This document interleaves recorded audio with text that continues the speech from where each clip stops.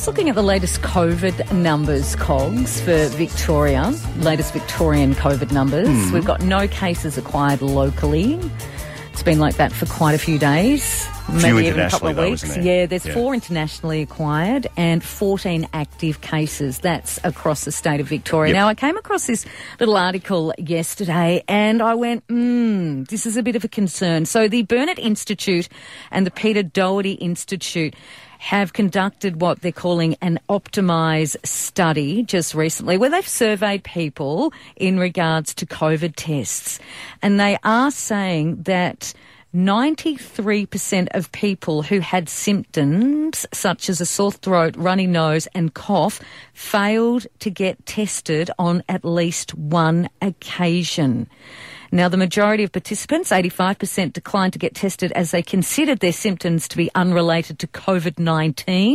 I'm telling you now. Where 14% decided against it as they only had mild symptoms. I'm telling you now, people are thinking that way, Kylie. I know a few people that have got a little sniffle at the moment. They're not even thinking about having a COVID test. See, that's the thing. It worries me. And what worries me more is that we're hearing quite regularly out of Melbourne in the wastewater where they're finding traces of COVID-19, but there's no locally acquired cases. So I keep thinking to myself, are there people out, and I don't mean to be negative, but are there people out there with COVID that are just declining to go and get tested because they do not want to know that they've got it? Because the other thing that's coming up with all of this, Cogs, is the stigma that's associated if you've had COVID. People are just, really quite mean. There's trolling that goes on. People are getting abusive letters. It's just one of those things that... But it's also one of those things where there wouldn't be too many people in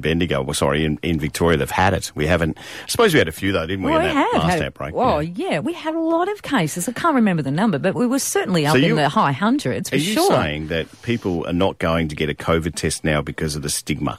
That's what they're saying. That is what this survey by the Burnet Institute and the Peter Doherty Institute has revealed, that because of the stigma associated with it, people are very reluctant to go and get a COVID test.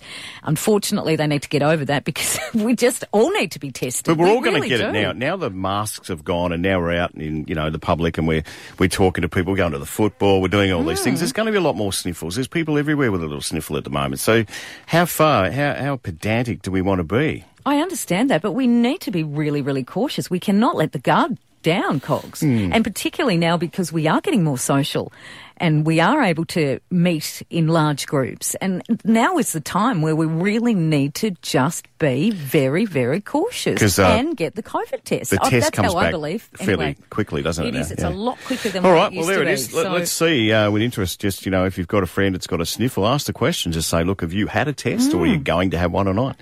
Yeah, it's up to the individual. But of course it's up to the individual, but we all really need to be diligent, particularly now